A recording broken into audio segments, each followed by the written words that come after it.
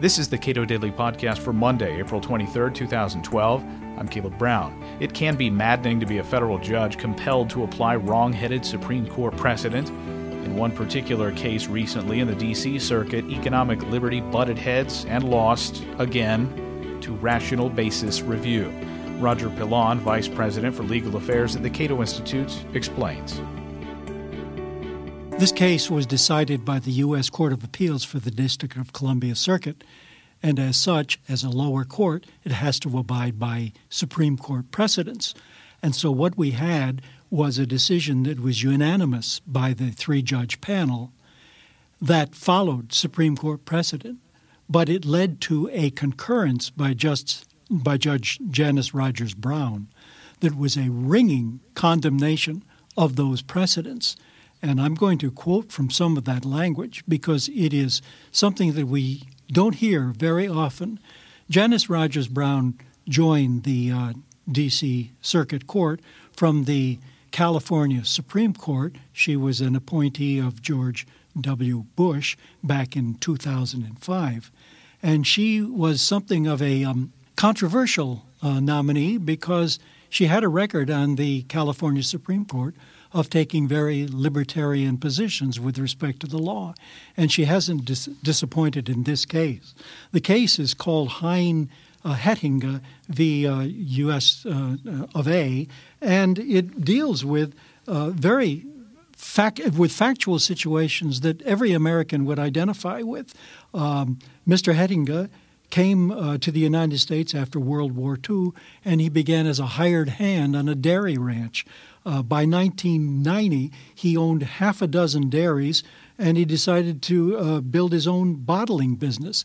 And because he was both a dairy farmer and had several farms and a bottler, he had a certain competitive advantage over other dairy farms. Well, you can imagine under the unbelievably complex dairy regulations that have arisen since the New Deal that this was something that the regulations would not countenance because it was unequal competition.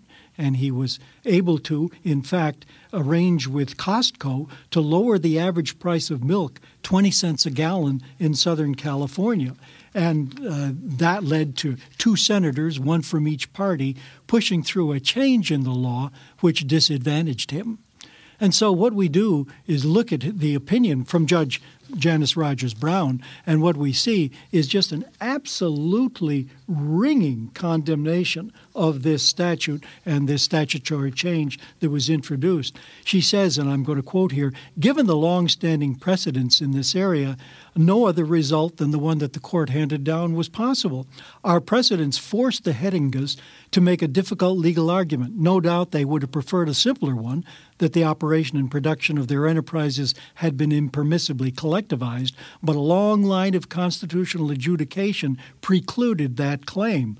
And then she goes on to say that American cowboy capitalism was long ago disarmed by a democratic process increasingly dominated by powerful groups with economic interests antithetical to competitors and consumers, and the courts from which the victims of burdensome regulation sought protection have been negotiating the terms of surrender since the 1930s. That's language you don't usually see coming from a judge, especially an appellate court judge. And what she's pointing to is a case starting, Nibia v. New York in 1934, where the court held that a store that sold milk for 2 cents below the price that was required by the state statute was therefore a criminal. And they upheld that statute. And then in a case called Caroline Products, which was another milk case, in 1938, we had the granddaddy of so much of the mischief that takes place in our law today. That was the case that in famous footnote 4 distinguished two kinds of rights, fundamental and non-fundamental. If a law implicated fundamental rights like speech and voting, the court would apply what was called strict scrutiny, and the law would probably be found unconstitutional. By contrast, if the law implicated a non-fundamental right, and here we have economic liberty, then the court would apply the so-called rational basis test, which is no test at all. It says that if there is some ground, some reasonable ground, if you can imagine some reason that the legislature would have to pass the statute, that's good enough. And so you can imagine what happened thereafter, that every regulatory statute sailed right through, because there's always some reason for it. And this is what leads Janice Rogers Brown to something of a field day in writing this opinion. I'm going to quote again from her. She says, "The judiciary justifies its reluctance to intervene by claiming incompetence. In other words, they are not competent to make these kinds of decisions."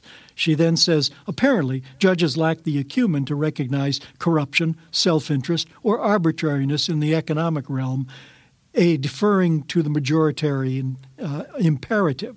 She continues, "The practical effect of rational basis review of economic regulation is the absence of any check on the group interests that all too often control democratic process." And, of course, that's exactly what was happening here. She continues, "It allows the legislature free rein to subjugate the common good and individual liberty to the electoral calculus of politicians and the whim of majorities or the self-interest of factions." And then she quotes the framers, not surprisingly. She quotes Hamilton on the role of the judiciary. She quotes Madison on the role of factions, what today we call special interests. And interestingly, from Cato's point of view, she quotes our own senior fellow, Randy Barnett, and Elia Soman, and H.L. Mencken. And so there is a good group of libertarians that play into this opinion. And then she concludes with a final word, which seems to me just captures it all. "The constitutional guarantee of liberty deserves more respect, a lot more." You made reference to the rational basis test, and I think it's probably worth reiterating. You said any imagined potential rational basis for a law when this test is applied is de facto rational basis. That is, if you can imagine a set of circumstances where there might be a rational basis, that's, as applied, typically good enough. Absolutely. And in fact, she quotes there a 1993 decision written by, dare I say, Justice Clarence Thomas, FCC v. Beach Communications, in which he says, "If there is any reasonably conceivable state of facts that could provide a rational basis for the statute, that's good enough." That means that the legislature, federal, state, or local, pretty much has a free hand when it comes to economic liberty. And that, of course, is what is wrong with the rational basis test. It is judicial abdication, plain and simple. Has the court had opportunities recently to address this issue? Every once in a while, you do see a court that ignores the precedent or tries to find some rationale to get out from under these precedents. We had it a few years back in the case of the sale of caskets. Many states require that caskets be sold only by funeral directors who have to go through the expense of becoming funeral directors and so forth, as opposed to something like Walmart. And so what you had was a split in the circuits. Namely, the Sixth Circuit has found that this statute in its circuit, in the case before it, would not withstand even rational basis scrutiny because it was patently designed to protect one competitor against another competitor to the disadvantage of the public. The Eighth Circuit, by contrast, went the other way. So on this particular case, we have a split in the circuits, which is ordinarily the ground for the Supreme Court to grant cert to resolve this disagreement between the two circuits. But as of yet, the Supreme Court has not taken either case, and it's not likely that it will, at least for a while, because it will mean revisiting this whole area of our jurisprudence, and the courts are reluctant, or the Supreme Court has shown itself to be reluctant to do that, even though there are cases like the one that just came before the D.C. Circuit that cry out for revisiting this error, this fundamental error in our constitutional jurisprudence, whereby we speak of two kinds of rights, fundamental and non-fundamental. That would have been heresy to the founders. They took economic liberty to be as important as any other liberty. Indeed, millions of people came to this country precisely so that they could enjoy economic liberty. Roger Pilon is Vice President for Legal Affairs at the Cato Institute. You can read more of his work at cato.org.